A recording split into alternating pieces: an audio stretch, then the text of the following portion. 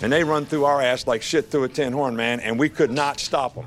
It's ridiculous that they do it. That was a huge call. Well, we didn't miss it. You know, the typical rah, rah, rah, zip, boom, bye, boom. You don't cuss. You don't drink. So what are your vices?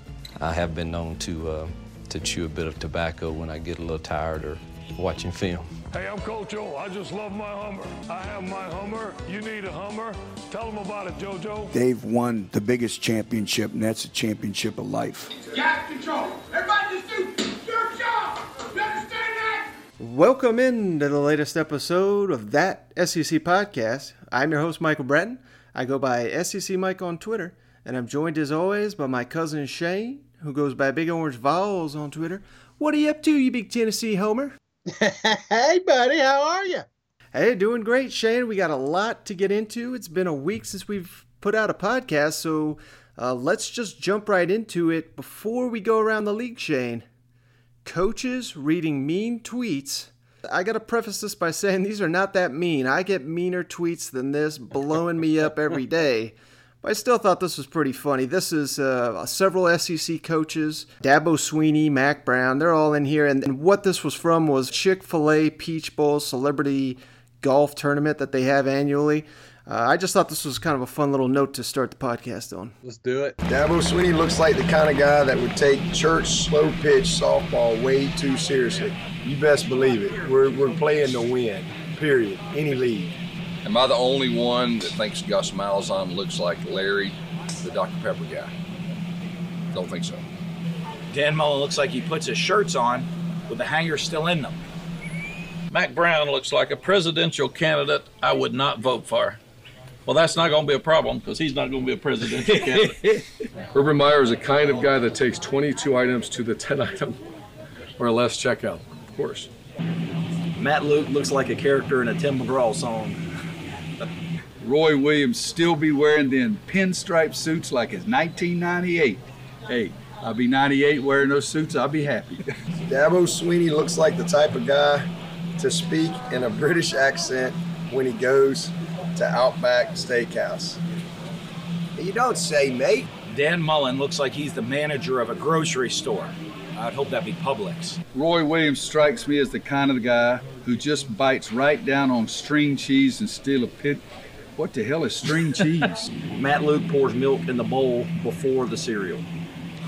Mac Brown looks like he smells of mahogany and brisket. I just came from Texas, so there's a lot of brisket. I can buy the brisket. I don't know about you eating mahogany, though. That's it. Gus Malzahn looks like the type of guy that thinks Applebee's is the pinnacle of fine dining. There may be some truth to that. All right, Shane. So which I don't know which one of these is my favorite. Probably Matt Luke pouring the milk into the cereal before he puts in the damn cereal. What about you? Mine was Dabo taking church softball game a little too serious. I just could see that, man. He's got it written all over him, and he didn't deny it. Yeah, I mean, I think these guys are, you see what I'm saying, though, not nearly as mean as some of the stuff we see on Twitter. I understand that I had to kind of censor this, but I would really like to have seen this unfiltered. How about you? Oh, Lord, yeah. I mean, 10-second Google search, you can find a lot of stuff on Gus there. They would have been roasting him, man. It's called Danny Sheridan. Oh, we will in just a minute, Shane, and let's start right there. Let's go around the league. Let's do it. Now let's go around the league.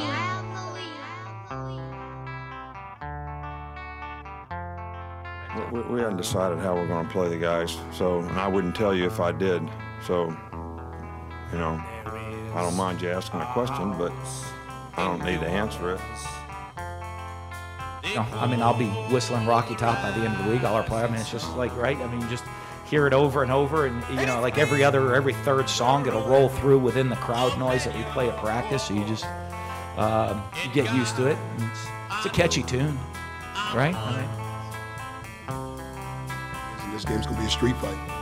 This game's gonna be a street fight. I mean, some of you guys don't know who Kimbo Slice is. Hopefully you do. And you go back to it, man. This isn't a sanctioned fight. This is a street fight. I mean, this is the SEC. So, man, it's time. It's time to put on the hard hat, lunch pail. Let's get to work. All right, Shane, starting on the Plains. War damn Eagles. We kind of teased it there with the Danny Sheridan reference. But before we get into that, kind of the reason this is kind of all bubbling up, obviously, in the last week here, Auburn has narrowed down the quarterback race to the two guys that you and I have both said we thought it would be.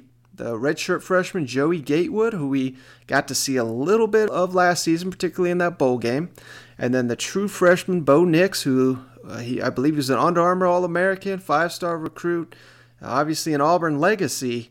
No surprise from us, but are you still in the Gatewood camp that you think he's going to be the starter when Auburn has to face Oregon on a neutral field in Arlington? You know, Mike, I am on the Gatewood camp. It's just, it really depends on the heat, in my opinion. The more heat Gus has, the quicker I think we see Bo. But I really think that he wants to come out with Gatewood first, just my honest opinion. Yeah, and, I kind of think it's going to be Bo Nix. But at this point, that's just a complete guess. Obviously, Gatewood probably fits a little bit better what they truly want to run there at Auburn. But just based on everything I've seen of Bo Nix, everything I've heard, this could be their Jake Fromm type quarterback. Now, like you said, they've got an incredible tough schedule. They open against Oregon. You can't have a true freshman out there that's not ready, but it just seems like more often than ever, these true freshmen are ready to play big-time college football, so I'm not ready to rule that out. And I'm also not ready to rule out that whoever starts, I'm not sure that's even really that important. I think both these guys are probably going to play early in the season. Once they get into SEC play, they'll probably have it scaled back to one guy, but could you see Auburn rolling both these guys out to start the season? I wouldn't rule it out. Just to see how Bo does under pressure, just because, something we've discussed before, a lot of quarterbacks are great in practice. And this is, they're going to have a couple games, couple scrimmages that they can go off of. Mm-hmm. But until those lights are on, you're not going to really know what you have. So with these two guys, unproven, untested, I think there's a good shot that you're going to see both of them play early. All right, Shane, so we kind of teased it there. Let's start with the Danny Sheridan comments because these came out first. And this was on the Paul Feinbaum show, so we're going to give them credit here. But old Danny, the famous odds maker there for USA Today, he, on one of his recent appearances on the Paul Feinbaum show, was kind of asked about Auburn and the upcoming season. And, how he says this is comments from coaches he's spoken to, so it's not like he's specifically calling out Gus Malzahn, but I thought these comments were pretty damning. Let's listen here. This is not... don't disagree, but this is not my opinion. Head coaches I've talked to said that he runs a high school offense, too simple for college, not complex. He can't develop a quarterback. I agree wholeheartedly with that. He's got to go to the junior college ranks, Cam Newton, Nick Marshall, or the Baylor transfer, Jarrett Stidham. Stidham was pretty decent the first year, and he really digressed last year with that good defense, with that great offensive line, with good running backs, great receivers, and I wonder why he digressed. I put it on the coach. And that BS that he's going to take over the offense this year, according to the coaches and players that I've talked to, Malzahn has always run that offense. He's always called the plays, and it's not going to be a new offense this year. It's going to be the same one that he's always run. Now, granted, they've got a gifted quarterback for the first time that he possibly could develop in Bo Nix. They got a few others with potential. But I say they figure to be lost under Malzahn's coaching this year, like they've always been, and we'll see what happens. I don't wish him any harm. I think it's great that he has that contract, and nobody in their right mind would give a coach that's average losing 5 games a year for the last 5 years a contract like that. But that's what happens when presidents get out of their territory and decide to negotiate contracts. All right, Shane. I can't really argue with much he has to say there, can you? Mike, been saying it for weeks, brother. I've been tweeting back and forth with him. We're in the same camp. I just, Gus is not a quarterback whisperer. To think he's going to take one of these young guys in the offseason and create another Cam Newton is crazy talk. He does well with the junior colleges, bringing those guys in, but like he pointed out, name the last quarterback that he's actually made better. A lot of people coming out talking about Stidham losing draft stock just because of Gus's offense, and he's quick to point out that this is a high school style coaching scheme, and a lot of people are hanging their hat on Gus doing all the play calling when we were complaining about him last year filtering the offense. So yeah, I'm with Danny here. I think this is going to be. Now I know you're a bigger fan of Auburn than I am. I just think that yes, they got a really good defense, but that offense is going to struggle. All right, Shane, so what I've done here, I've looked up the list of all the quarterbacks Auburn has signed under Gus Malzahn, and I'm just going to read them off. By all means, stop me when I say a name that you think has really, Gus Malzahn and his system has really elevated here. Starting with Kyle Frazier, Zeke Pike, Jonathan Wallace, Jeremy Johnson, Sean White, Tyler Queen, Woody Barrett, John Franklin III, Jarrett Stidham, Joey Gatewood, and Bo Nix. I mean, that's the entire list there. Now, they also got Cord Sandberg. He was the former minor league baseball player, so I guess you could add him in there.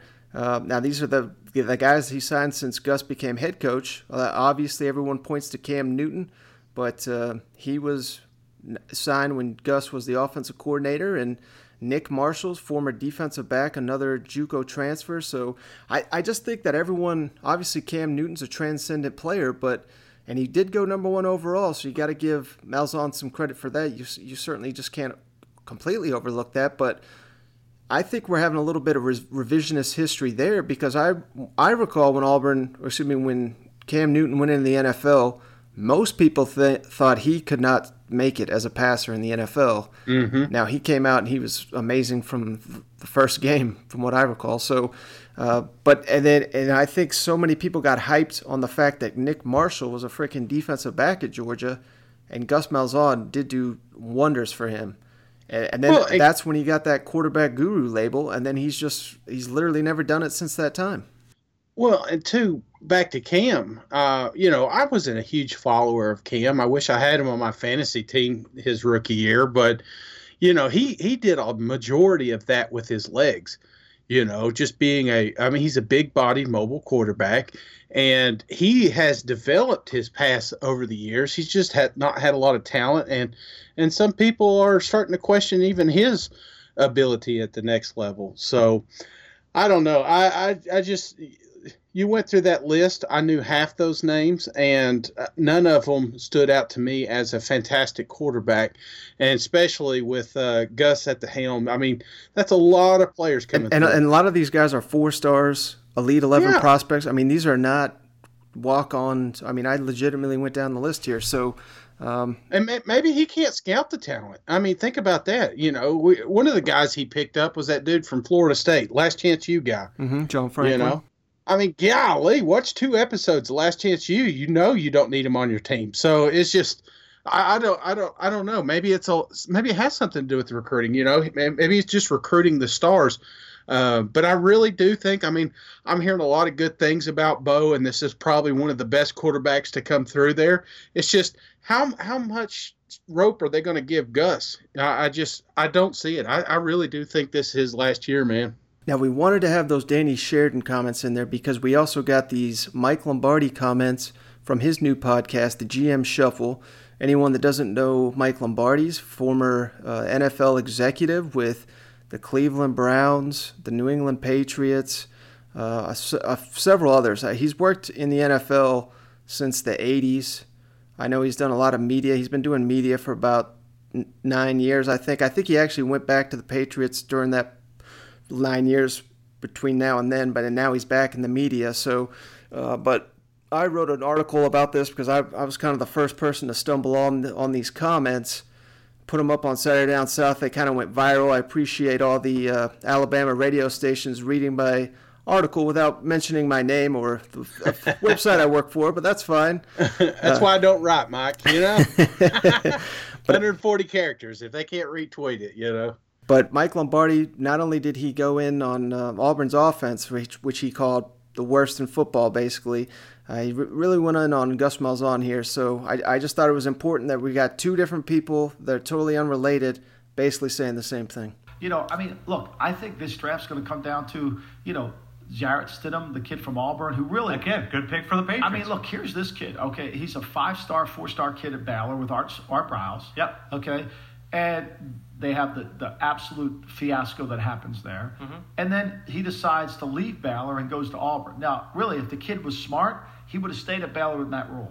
Because if he plays it with Matt Rule at Baylor, he's probably going to throw. He might have been a first or second round pick. He's easily better than Daniel Jones if he plays in an offense that would have highlighted what he could do. That offense at Auburn, I'm not sure what the hell it is. They run power. They run unbalanced. My man gave up his, really disappointed me too. Gus Malzahn gave up a sweater vest. Really disappointed me. I'm not watching you, Gus, if you don't have the sweater vest. Iron Bowl not the same ever since he tried to change his look. Yeah, I mean, seriously, you're a sweater vest guy. Get the sweater vest on. But anyway, that offense, seriously, this might be one of the worst offenses in football. And so you can't evaluate a quarterback in it, or they can't train a quarterback there. That's the other thing. You can't train them. Yeah.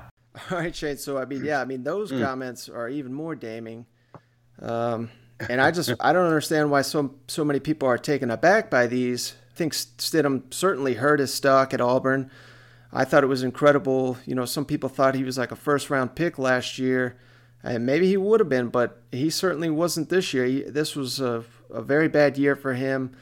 I think in any other situation he would have came back. Now, I should mention on these Lombardi comments, obviously he's not, a super college guy. He's an NFL guy, because his comments there about Baylor and playing for Matt Rule, while I tend to agree with that, Stidham, I don't think he would have any idea Matt Rule would have been his coach, because if you recall, Art Briles, when he got dismissed, whatever, they named an interim coach, and it was that former Wake Forest guy. Mm-hmm. And they went through basically a lame duck season before Matt Rule got in there. So there's no way Jarrett Stidham would have known that Matt Rule would have been the coach. So we got to make that comment as well. But outside of that, I wouldn't say Gus Malzahn's running the worst offensive football. I think that's super harsh. But I do think it's more of a high schoolish offense that if they don't have the right pieces, it just doesn't work in my opinion. Yeah, it hasn't worked, Mike. I mean, he hasn't won, he's lost 5 games the last 4 years or something like that. Is that what they said? I don't have his numbers up in front of me. Yeah, and I believe he's only beaten Alabama and Georgia once in 5 years. 6 years, something like that. That's your 2 rivals. Mike, this is the University of Auburn. How long are they going to tolerate that? So this is where the headlines for media days start getting formed right here, Mike. And it's really, I love what they tried to do, creating that show, having a lot of these guys come out. I really think that the players have bought in to what's going on down there, which is great. But I'm telling you, man, media is coming, and they're coming hard, man. And when media days hit, all we're going to be talking about is that hot seat, man. Mm-hmm. And, final thing, because I'm not trying to crap on Auburn here, I think this kind of just goes to show what a hell of a defensive coordinator Kevin Steele has been for them. I think they're going to have the best defensive line in the SEC. That's why I'm kind of high on Auburn coming into the year. They've got some great receivers, so it's not doom and gloom for me, but I don't know, if he can't get something out of Joey Gatewood and Bo Nix, 2 talented guys, I mean, this criticism is just going to get louder. I don't know how long you give him to get these guys ready. Do you think, let's just talk hypotheticals here. If Gus was to get fired halfway through the season, do you think Steele's the guy? Do you think they promote him? Yeah, I think they would, but I don't know. I just don't know that. I don't know why you would fire a guy halfway through the year before you get to Georgia and Alabama. I think that's kind of how you get judged at Auburn. So I don't think that firing a guy in the middle of the year is going to help you beat those teams, Yeah, I don't think they would. I really do. I think, seeing those guys on the schedule, they'll probably just keep them on. But again, I'm as bad as I am on Auburn. I don't want to bury them just yet. I really think, like I said, I like a couple of things that I'm seeing coming from the team itself. Just the players buying in, and this is something we've seen with other teams in the past, and it shows up on the field. So, I don't want to bury him. I do want to see how this quarterback thing rolls out. I think we're going to see both of them early, but they're going to have to change some things. They're going to have to cater that offense to whoever they got in there, and because they do got a decent defense, if not one of the best defense in the SEC, if you ask me. All right, Shane, let's jump to Florida. We got some news here in Gainesville. So we had quite a bit pop up since the last time we recorded. I thought the best thing, this is just peak off season, Florida, Georgia. They are really at each other's throats, and I'm loving it. It's helping me get through this long off season. But the number 14,000 started trending the other day on Twitter. Shane, did you see this? I did, and I had to Google it to find out what it meant. Well, for anyone that had missed it, obviously Georgia has not won a national championship since January 1st, 1981. This was the 1980 season, obviously, and that was exactly 14,000 days ago. I believe that was on Thursday that was coming out. So we're a little bit beyond 14,000 at this point, but how incredible is it that I'm not trying to trash the Gators at all, but Georgia has controlled that game the last 2 years, but Florida's still talking up a big game. You got to give them credit for that. This is college football, and this is what I love. And this rivalry is just getting nasty, and I love it because when these guys meet down there on the state line to play their world's largest cocktail party, this thing is going to be electric. I think they're both going to have they may both be undefeated when they play this thing. So I like the shots getting in their head. But again, this is Georgia, this is somebody they're poking the bear, Shane. I'm telling you, this is a big ass bear and didn't have any problems with you last year. Mm-hmm. So I would be a little, I don't know, man. Have fun. Let them do it. I think it's great. Make this rivalry even more exciting. So go with it. I like it. The more I think about it. Yeah, this is just what makes college football so great. Obviously, you only get to face your rival once a year, unless it's some kind of strange scenario where you face them in the bowl game or a conference championship game. So, hey, Mike, let me ask you this: do you got the schedules in front of you? I'm just curious. Prior to this game, who these guys are playing? Because they always get a bye week, so they get 2 weeks to prepare always for this one. Well played. All right, never mind. I was just thinking maybe there's a sneaky trap game in there, but no, they got 2 weeks to prepare for this battle, and I think it's going to be a battle. When is this game exactly? Saturday, November 2nd. Oh, okay. Well, I hope they're undefeated by the. Well, never mind. Cancel that. Tissy, I hope they all have one loss. Let's put it that way. Okay, man. I was just curious. So beyond that, Shane, big news out of Gainesville. Freshman quarterback Jalen Jones in the transfer portal. Mm-hmm. And it sounded like this was a mutual thing. And it was a day later we found out that Jones accused of sexual assault down there in Gainesville. So it was an ugly situation. Virginia native. I believe this guy's... What's that? 2 sexual assaults within 30 minutes apart. I read up a little bit on this. Ugh. This guy, apparently he, I don't want to read the nasty details, but there was some bad events. It moved down the hall, I guess, to the kitchen, and there was another female that got assaulted, and they're not pressing charges, but this is something they knew a week prior to the spring game. Mm-hmm. If you remember, this is the guy that claimed he was wanting to be the next Tim Tebow and then put a statue out in front of the stadium for him. I don't know if you remember that, but the only thing they put in front of the stadium, Mike, is more security to keep this sick bastard out. Yeah, so he's gone. And, yeah, he's gone. I hope that, he's innocent. No one got hurt, but that does not appear to be the case. But either way, sounds like he will not be returning. So I don't think that really hurts Florida for the upcoming season. And if anything else, I know they have a commitment already in the 2020 class, I believe, from Anthony Richardson, who's a rising prospect. So not sure that they may have to look for another guy just for some added depth. But they got Felipe Franks, who's only a junior. They got Trask. They got Emory Jones. So they're pretty fine at that position. That's actually an ideal depth chart in today's college football, where these quarterbacks just transfer on a whim. But that's an ugly situation, and potentially even uglier for Dan Mullen here, Shane. Just thought this was some interesting news. DeMarcus Bowman, 5-star running back from Lakeland. That's a pipeline for the Gators. I mean, they landed 3 guys off this Lakeland team last year. He has committed to Clemson. He's a number 1 overall recruit from the state of Florida, number 1 running back. And this is a true knock on Dan Mullen. And even Gator fans will mostly, for the most part, admit that Dan Mullen, not the most elite recruiter, particularly when you look at his classes compared to Kirby Smart and Nick Saban, and I mean, these are the coaches he's going to be judged on.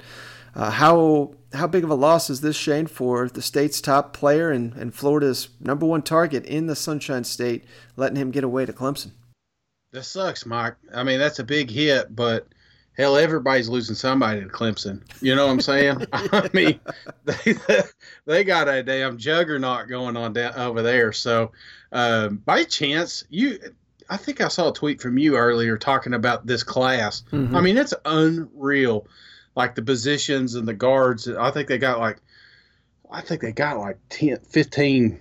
Yeah, I'll read that players. over real here. They obviously got the number 1 running back. I just mentioned that.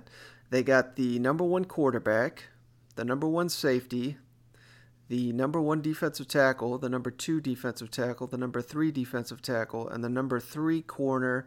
And I believe they're about to land the number 2 defensive end. Golly. Oh, this reminds me of EA Sports, man. You know, building those pipelines. The nice thing is, Florida doesn't play Clemson. I mean, if you want to pick the positive out of the negative there, but it's just, I don't know. I don't think you can fault Dan, can you? I mean, Dabo and them they're working on something. I mean, this is a class unlike any class I've ever seen.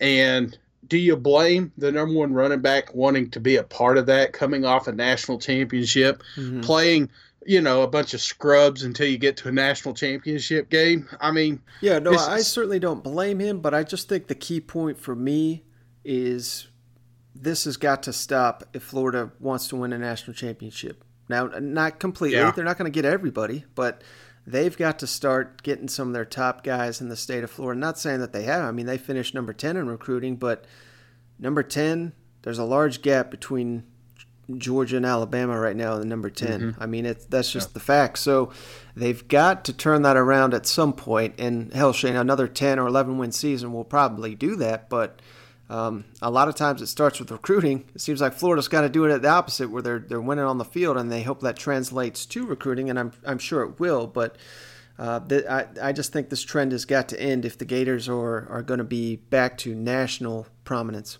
Yeah, I think if you're not an ace recruiter, the best way to recruit is winning, and beating a team like Georgia, competing for an SEC championship, maybe even a playoff spot.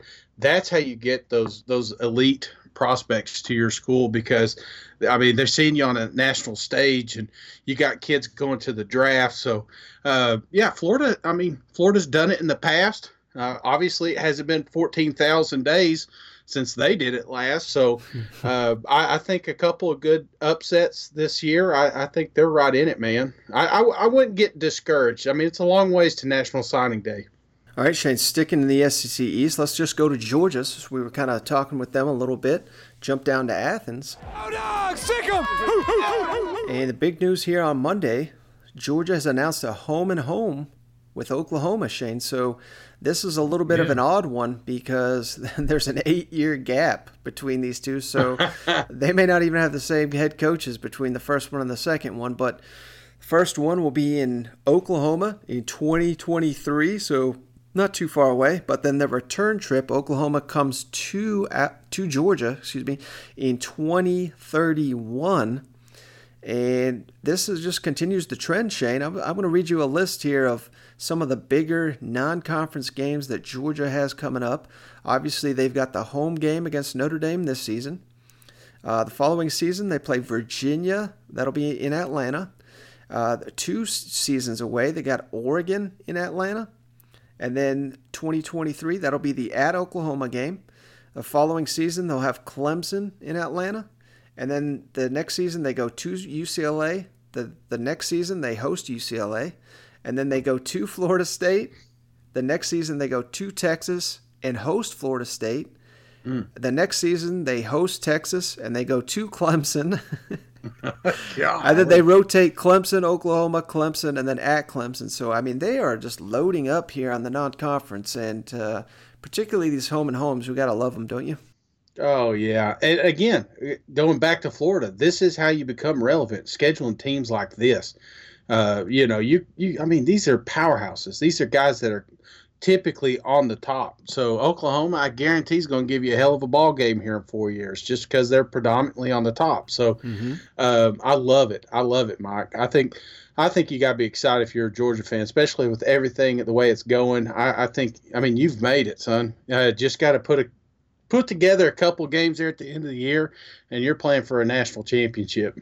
Yeah, and I had someone ask me this on Twitter, Shane, so I want to throw it at you because they were noting that, hey, this is great, and if I'm a Georgia fan, I like seeing one of these teams come to Athens, or I like the possibility of traveling to one of these games, at UCLA, at Texas, at Florida State, what have you.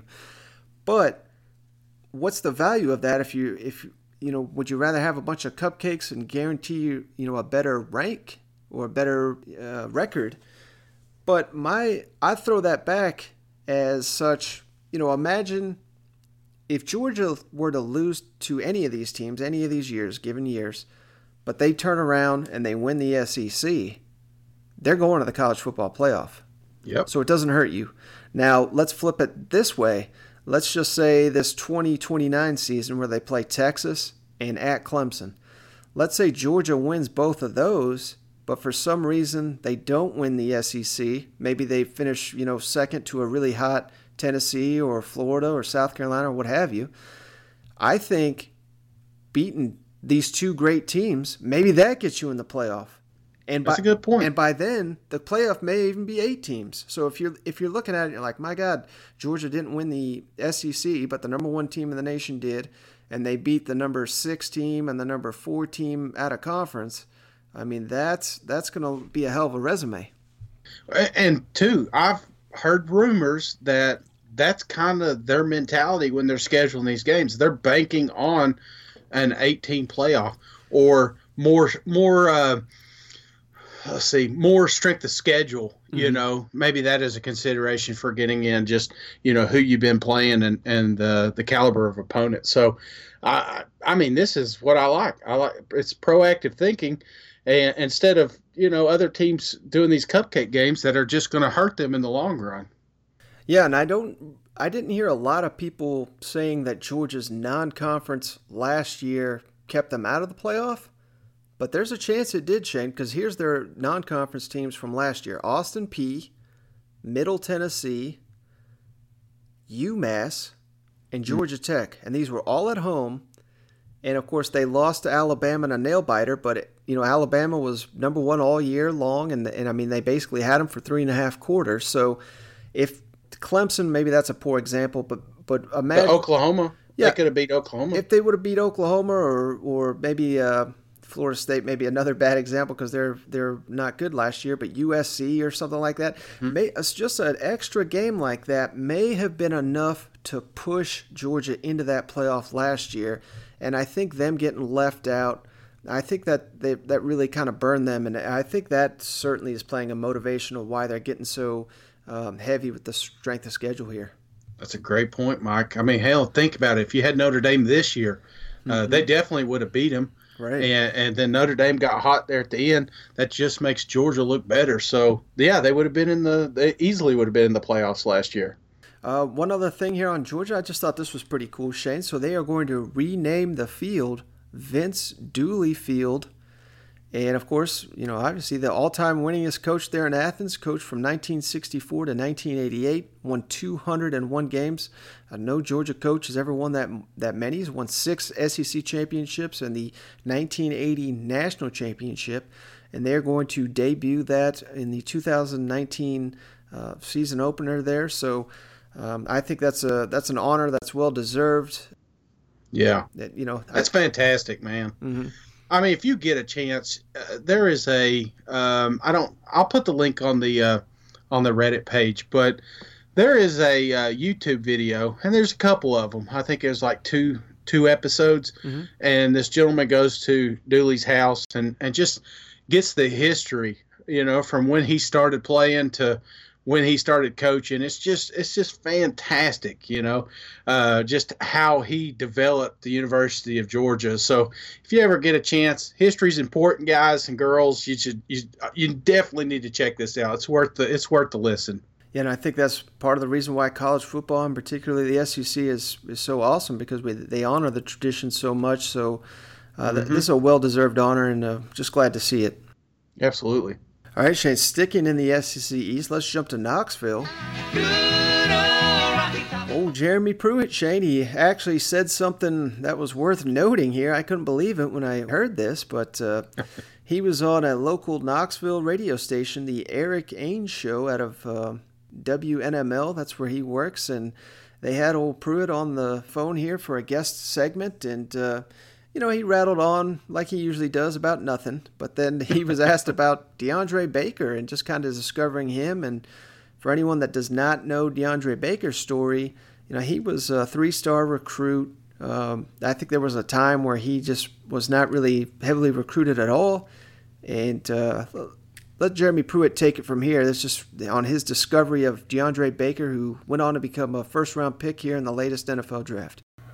It's something that's interesting about Deandre Baker, and I didn't coach him his last 3 years, but, he was in a line of about 100 defensive backs, and he came to one session of a camp, and I pulled him over to the side and asked him his name. I had never even watched tape on the guy. I didn't know who he was. But I knew right then he had a skill set, and I asked him how old he was. He was 16 at the time. I said, "How many offers you got?" He said, "0." I said, "Well, you got an offer from Georgia." He said, "Well, I commit." All right, Shane, I thought you would appreciate this. All our Tennessee fans, if nothing else, Tennessee has a guy leading the program that has an eye for talent. What did you make of this story? That's awesome, man. Was he there? Somebody said he was there when he got drafted. Jeremy Pruitt, I do not believe he was there, but I'm not sure about that. Okay. Yeah, this is awesome. That's got to make you feel good. Kid's 16 years old, just turns around and asks him, how many offers he has. He says none. He says, "You do now." This is University of Georgia. You know what I'm saying? This ain't UMass. And to just sign him on the spot there, of course, you had to do the whole recruiting process. But, that stuck with him. That stuck with Pruitt. And that's a ball coach you want, man. Somebody that can eye talent. Yeah, and obviously he noted there that he didn't coach him his last 3 years, so he's not taking 100% credit, just saying that I've discovered this NFL player, but it is worth noting, I thought, that, he can identify this potential in a guy that he just ran across basically in a camp, and that's what Tennessee desperately needs right now, because when they're going up against Alabama and Georgia and Florida occasionally in recruiting, they're not going to beat them out on many guys. They may beat them out on a handful here or there, but they need to find these diamonds in the rough to get that thing turned around. And I would wager that they probably already got a couple of those guys on the roster that fans around the SEC may not know their name just yet, but here in the next season or two, they probably will. Hey, let me tell you a fun story, Mike. So I'm at Tennessee football camp my junior year. I think it was my junior year. And we're going through workouts and whatnot. And guess who comes up to me? John the Chief Chavis. He comes up to me, puts his arm on my shoulder. He says, "Hey, boy, what's your name?" I said, "Shane Sheridan." He goes, "Hey, when we get done with these drills, I want you to go meet that guy and go up to that room." So I was like, "Oh, here it is, Mike. Getting the offer. Going to play at the Big Orange, And I get up there and I go in this room, and there's like 10 of us sitting there. And it's like because at the time we weren't Nike, we were Adidas at Tennessee. And they just asked me, they were asking a whole bunch of questions about Adidas. But since I had Adidas shoes and an Adidas shirt on, the chief picked me out. Here I thought I was getting my scholarship, and I was just getting asked, what can we do to improve our walking shoes? Hey, well, so you sort of got recruited, at least for an interview. Absolutely. I met Phil that year, and he was asking, he goes, "Where are you from?" And I told him, he goes, "Hey, we got one, Spencer Riley. He's from town right next to me," and he was the center there. And he goes, "We got one of your boys right over here." So he knew where we were at. But, yeah, that was as close as I got to a scholarship, Mike. Final note here on the Vols, on a little bit of obviously a sadder note here. Eric Crosby, the former, I thought he was a defensive lineman. I guess they transitioned a little bit to the offensive line, but he announced his retirement due to medical reasons, and this is the third offensive lineman here this offseason. He joins Devontae Brooks and Tanner Antonui as retired players. I don't necessarily think any of these guys were going to factor in this year, but any concern there, Shane, that, the depth at a position where it's already questionable, you're down 3 guys this offseason? Yeah, you don't like to hear that, but he was having a lot of troubles with his knee, he said, and the way he worded it, he just couldn't get it right. So, it's college football.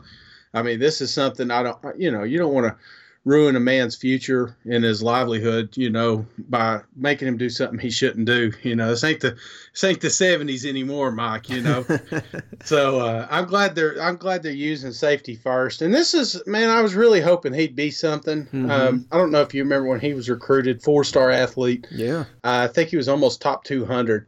And I was expecting some good things. Of course, I think he was going to be on the defense side originally, but yeah, just never got there, never played. So I don't think it's going to be a huge loss, but it's depth, man, and it's a depth that, like you said, in a position where we need it. All right, Shane, sticking in the SEC East, this is kind of a weird story here, but let's go to Lexington,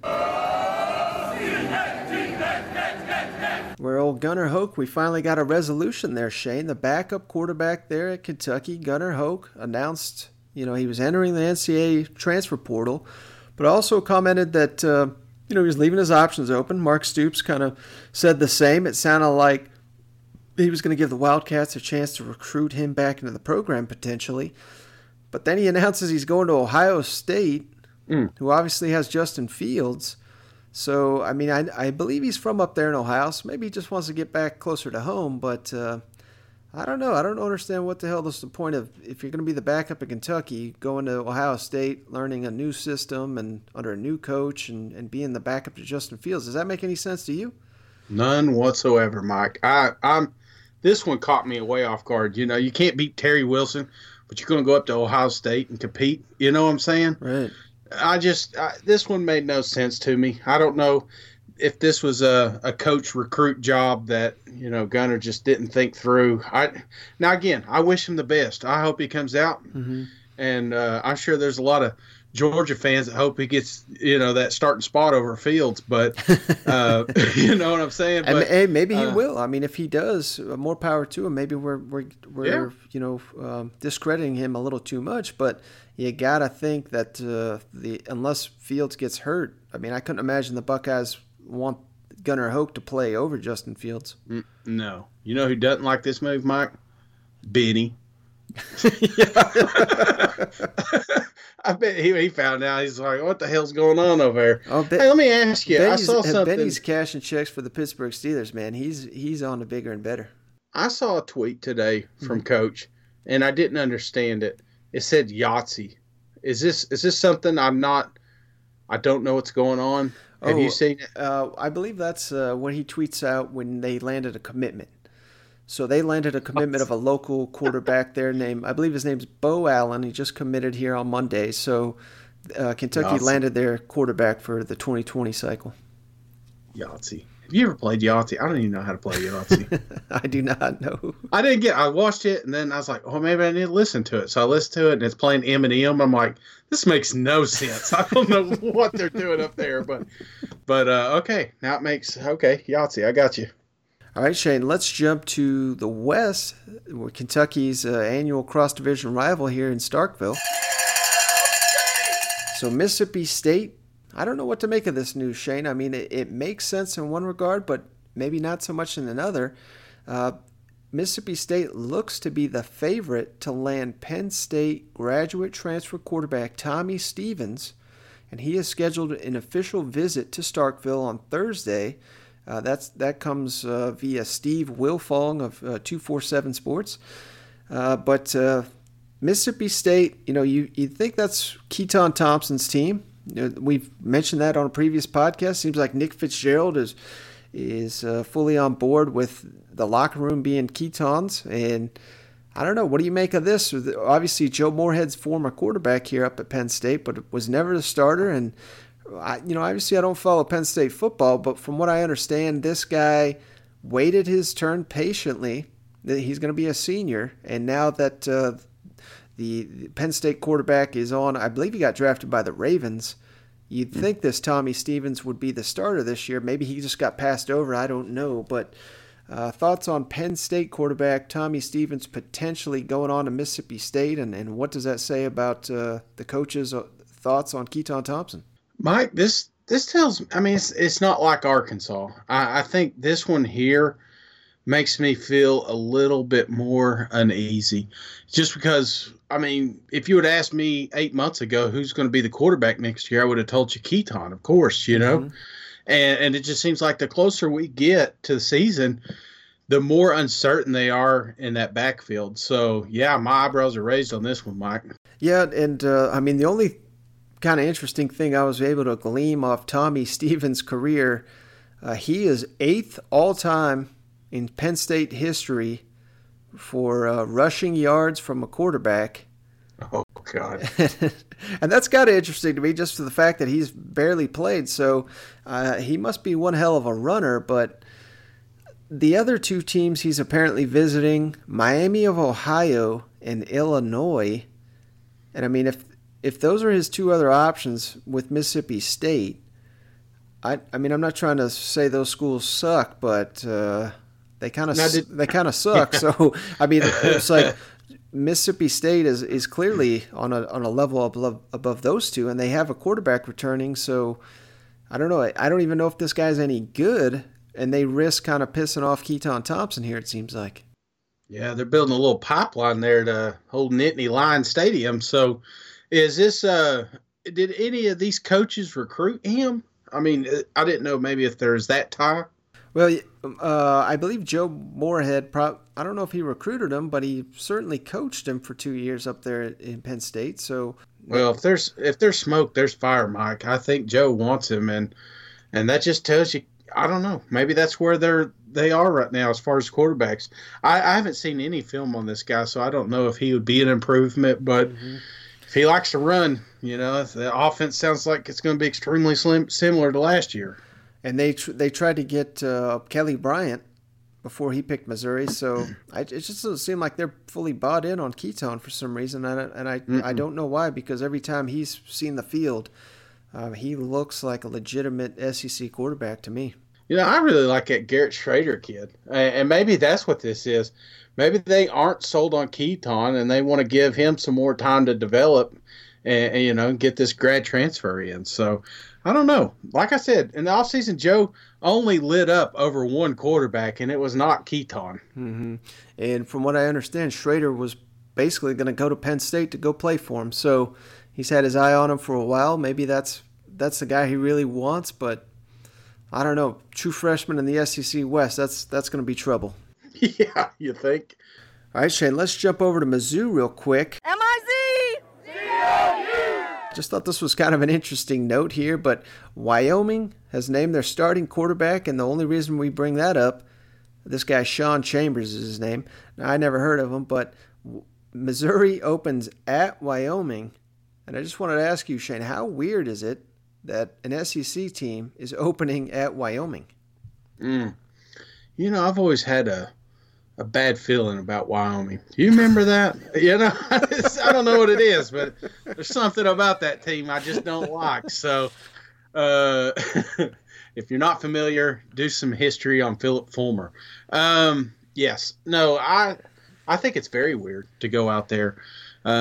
Is this something like a home and home that I'm unaware of? Yeah, they played Wyoming last year, And that was like, really? Remember that was the game where I bet on it because of the weather. It was supposed to be a downpour, and then it didn't rain. The weather, at all. man. That's right. Oh man. Yeah. No, I do. I don't think I watched much of that game. Now that I think about it, It was not worth watching. I lost money on it. I'll just let you know that one. Well, they're gonna smoke them. Put your money all on Missouri this year.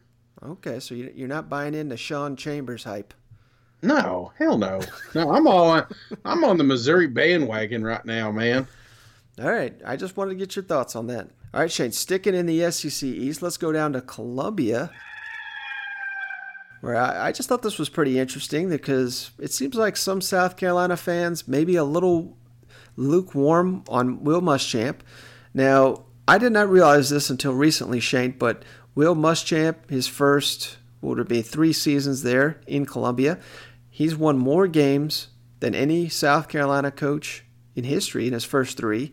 Now, of course, South Carolina is, not exactly the most historically relevant team, I would say. And while they've had some great coaches like Lou Holtz and Steve Spurrier, those guys kind of inherited messes that they had to build up. And Will Muschamp had to kind of do that the same. But after so much offseason hype, they go 7-6, get smoked in the bowl game by a Virginia team that, on a normal day, you'd think the Gamecocks would have just run all over them. And Will Muschamp was kind of asked about it, about how some of the fans are pissed off. He said he's a little pissed off too. So let's jump to Will Muschamp. It's, what, this fan base is loyal and passionate as they come. And I've been a bunch of places, and it's awesome. I want people to be pissed off at 7-6. I'm pissed. So I think it's awesome. And that's the type fan base we have, and we need to continue to have that mindset moving forward. What's the strangest question you've gotten in that line? I can't tell you. You say you want fans to be pissed off, and some of them are about the bowl game, it seems, in these events. It's fine. I'm disgusted too, and the frustration I get is our players tried. We didn't play very well. Right. And there's a difference between not playing well and not playing hard. And I've been coaching for over 20 years, and our guys gave effort. We didn't play very well. That's my responsibility. But to sit there and just put a blanket statement that our guys didn't care and didn't play hard is not true. All right, Shane. This I thought was the comment of the week because, I am 100% in agreement with him here, and I kind of like that he came out and said this. Yeah, me too, man. He's a little. I don't think he's on a hot seat by no means, but here you got this brand new facility down there. This athletic director went out and got them boosters and got some more money and, got this thing set up. They're going to start expecting a little bit more. So I'm sure coaches feel a little bit of that pressure, not only from the fans, but from the support staff. So, they should be pissed off because I think they lost a lot of games last year that they shouldn't have. Mm-hmm. But the only silver lining there, Shane, I think a lot of people are going to be underselling what this team is capable of. Mm-hmm. And I think they could really sneak up on some people this year because they'll kind of be counting them out. That's not to say that, that should be the expectations there is just to kind of exceed low expectations. But, I did see, I believe it was Josh Kendall who was on the Paul Feinbaum show a couple days ago and was saying that, Muschamp will get really judged in 2020, which will be his 5th year there in Columbia. And I kind of took issue with that on Twitter, got some blowback from some people. But my question was not so much that, like you were saying, that Will Muschamp should be on any kind of hot seat, but I just don't think, a lot of people saying they have the hardest schedule in the nation. I don't really buy into those schedule ranking talks because it's all based on what teams did last year. And in college football, it's just never the same year to year. So I really think South Carolina has a chance to make some noise this year. And I just don't think in the SEC particularly, you're looking 2 years down the road, 5 years overall, and just saying, hey, this will be our year. You know what I mean? Like, there's people paying good money, and there's so much hard work being done in Columbia. I can guarantee you Will Muschamp's not saying, well, let's keep an eye on 2020 team. You know what I mean? Like, 2019 is the year they're going to try to make some noise. Absolutely. I'm in the tough schedule wagon, man. I really do think that they're going to have their hands full this year. And last year was their shot to make some noise. Mm-hmm. But, I don't know. It really depends on the quarterback play. I think there's going to be a lot of 50-50 games in South Carolina. Mm-hmm. So, I mean, don't be surprised if they do make some noise. But you're right. Year 5's like that unwritten rule. And there's going to be a lot of people expecting bigger things in 2020. But how do you get there is by improving every year. Mm-hmm. And that begins this year. All right, Shane, let's jump to the SEC West. We got a few West teams to close out on here, and we'll start with Arkansas, jump down to Fayetteville. Woo pig! Where old Chad Morris was, making the rounds from one of these booster club functions, and he was just asked about the players that made the most improvement in spring football, and he singled out Sosa Agim, their defensive lineman here. I want to play these clips. It's nothing too earth-shattering, but I've got some comments on the other side that kind of make this more relevant. Who stood out to you this spring?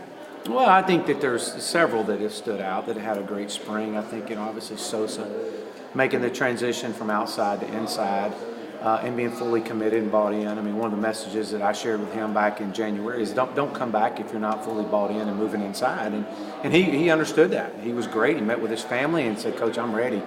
And it paid off. I think he had an incredible spring. Cam Curl's another one that had a great spring defensively.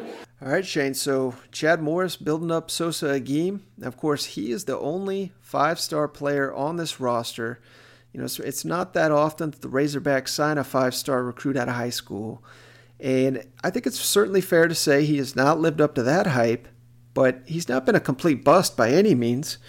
And if he goes into the defensive tackle and starts making some noise there, I think he could really be, a solid NFL prospect.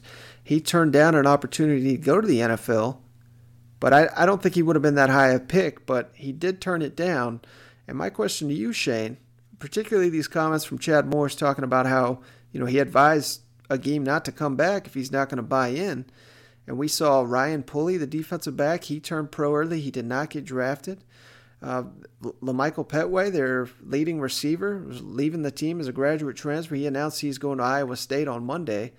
I have to believe that Chad Morris probably had these conversations with these guys as well, and they didn't leave, or they obviously didn't come back. So I'm wondering if it's the old adage, addition by subtraction, losing some guys that weren't really bought in on the Chad Morris era. It could be it, Mike. I mean, cleaning out the closet. The other thing, with Arkansas, they got so many young players there coming in. And, these are young, impressionable minds. And if you got a couple of bad apples in there, it could really create a cancer in your locker room. So I think that's what it is Coach, and you've seen this with a couple other coaches in the SEC. Pruitt, for example, a couple of guys, having some tantrums and walking off the field. This is something that Pruitt demanded excellence, and I think Morse is doing the same thing. Mm-hmm. Because if they're going to change the culture in Arkansas, it starts with the seniors and the juniors, and if they're not bought in, they don't need to be there. Now, how about this, Shane? I just thought this was kind of interesting. So Arkansas has announced they're going to play Arkansas Pine Bluff in 2021 and 2024. And the only reason I bring this up, Shane, this is the first time in 65 years that the Razorbacks are going to play an in-state school. They've been adamant that they refuse to do so, with kind of that attention being put on Arkansas State, who desperately wants to play Arkansas.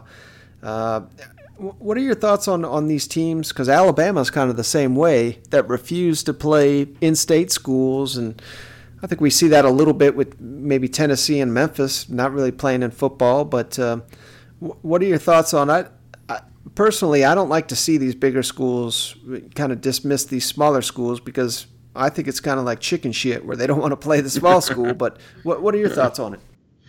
Well, I mean, here we're talking about Georgia and Oklahoma and Clemson, and now we're talking about Arkansas. And, I don't know. This is a weird one to me, because how many in-state recruits are you really getting? It seems like if you're going to schedule a team of lesser, caliber, that you're going to go somewhere that maybe there's a pipeline you're working on or something like that. It just, what is there really to gain from playing in-state Arkansas team? So like a Memphis, I get that. In fact, I would rather see Arkansas schedule Memphis because I think that would be more beneficial to them going, doing maybe even a home and home, with well, this isn't a home and home, is it? No, these will both be home games for the Razorbacks.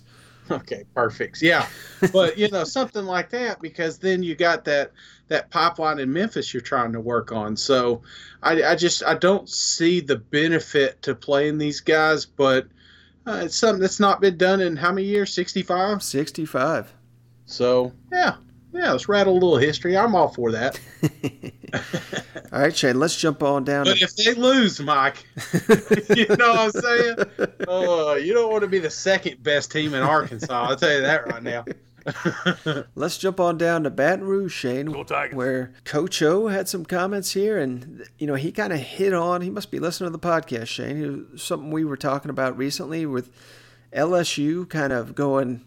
Obviously, they're more spread open passing game offense, or so they claim. We've heard that claim before, but Coach O is very cognizant of not wanting to lose the toughness that his LSU team has, particularly in the line of scrimmage. So let's jump to these comments from Coach O. Well, we wanted to go to the spread. I mean, we're in a spread offense. We're running 3 wide sets, 4 wide sets, 5 wide with empty.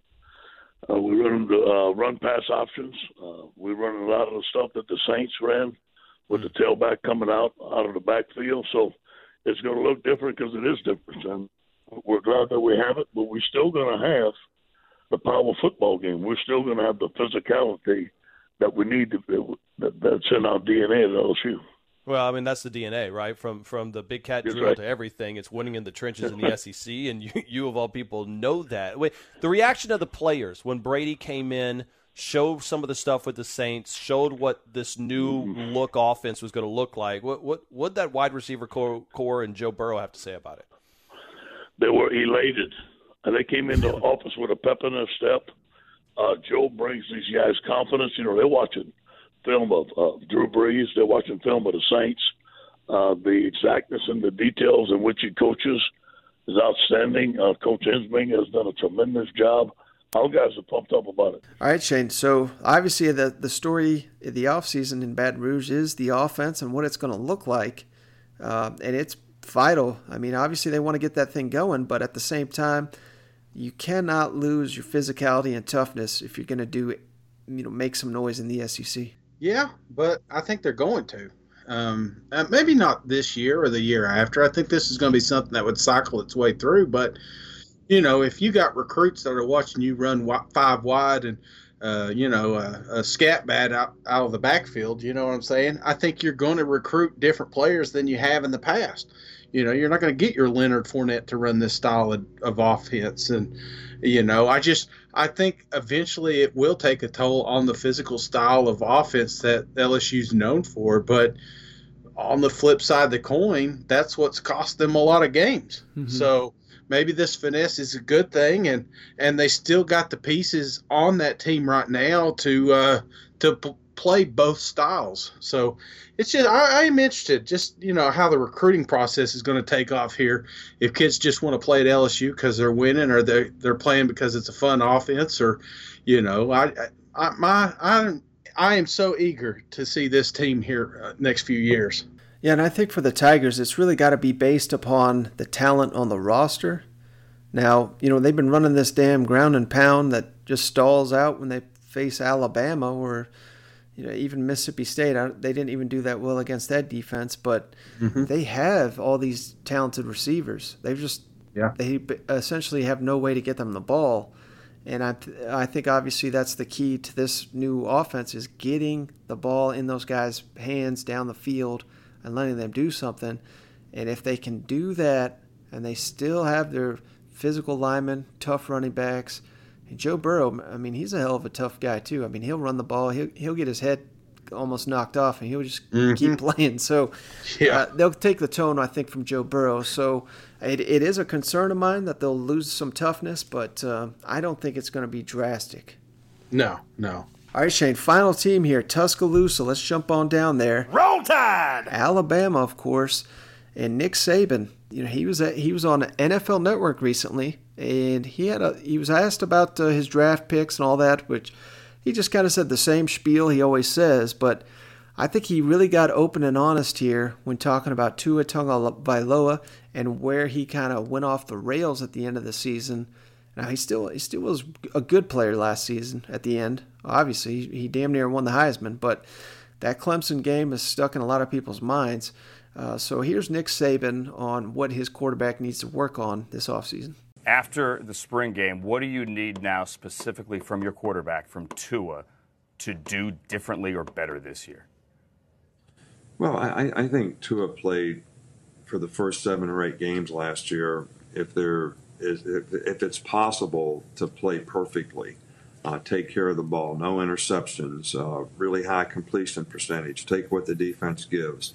And I think he did that, flawlessly, in our first 7, 8 games. And, then you start thinking about, well, I'm going to try to make some plays here, and I'm going to throw the ball down the field. And and I think when you get out of that and you start to be a little more outcome oriented, worrying about the result rather than just staying focused with the process and taking what they give you, I think you put yourself at risk for making some mistakes. And I think Tua did that a little bit down the stretch. And I think he learned from that. And I think we want him to be the guy that just makes the decisions that he needs to make good plays down in and down out, and not try to force plays down the field and make big plays. One reason I really wanted to play this clip, Shane, because I just watched, I've been kind of going through the old games here, and I just watched Alabama versus Texas A&M.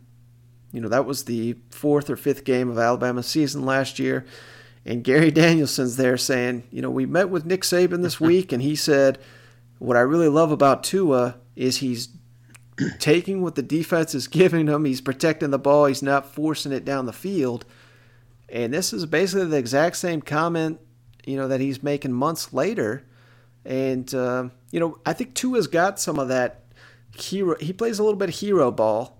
I don't know if you remember his first game as a starter against Louisville, so I watched that one as well. And his first touchdown pass, he did like a spin zone in the pocket. He's throwing the ball up for grabs, and he got destroyed when he's throwing it. And it looks like a Heisman type play, but it was really stupid. If that, it could have been intercepted, but it was a touchdown, so it looks like a highlight. I think that's basically and it's a small flaw, but I think that's the biggest flaw in Tua's game at this point. Is just Alabama does not need a hero at quarterback. They need someone that's just going to manage the game and like Saban says here, take what the defense is giving them. That's exactly right. But, there's going to be a time when you do need something like that. And typically you would see that in a Clemson game or a Georgia game where it's tight and you need a game changer. And that's what Tua can be. So I don't know. I'm kind of torn on these comments just because I don't want to blame everything on Tua. Right. That defense was horrible. Mm-hmm. And what did you learn, Saban? You know what I'm saying? What did you learn in this game in your halftime adjustments? What did you see on the field that you wish you would have changed? So I don't want to blame the kid because the kid hasn't changed. He did exactly what he did all season long, and the defense caught up to him, and they didn't have an answer. So I'm more on the coaching staff. So I hope that, if he is forcing the ball, if he, require more film study, tell him what he's doing wrong. They got some excellent coaches on that staff, quarterback whisperers that have put a lot of people in the league. And I think if the coaching can't get him right, then that's on the coaches. Mm-hmm. All right, Shane. So we covered a lot of ground here on this latest episode. You got anything before we hop off here? No, that's it, Mike. This is a long one. All right, Shane, thanks for joining me as always. Thank you, everyone, for tuning in. We'll catch you on the next one. All right. See you guys. Go Vols. that you don't think about being hardcore. I mean, I know it's the Florida-Georgia line, God damn, Mike, let me try that one more time. Florida-Georgia line, the worst band in the world. All right.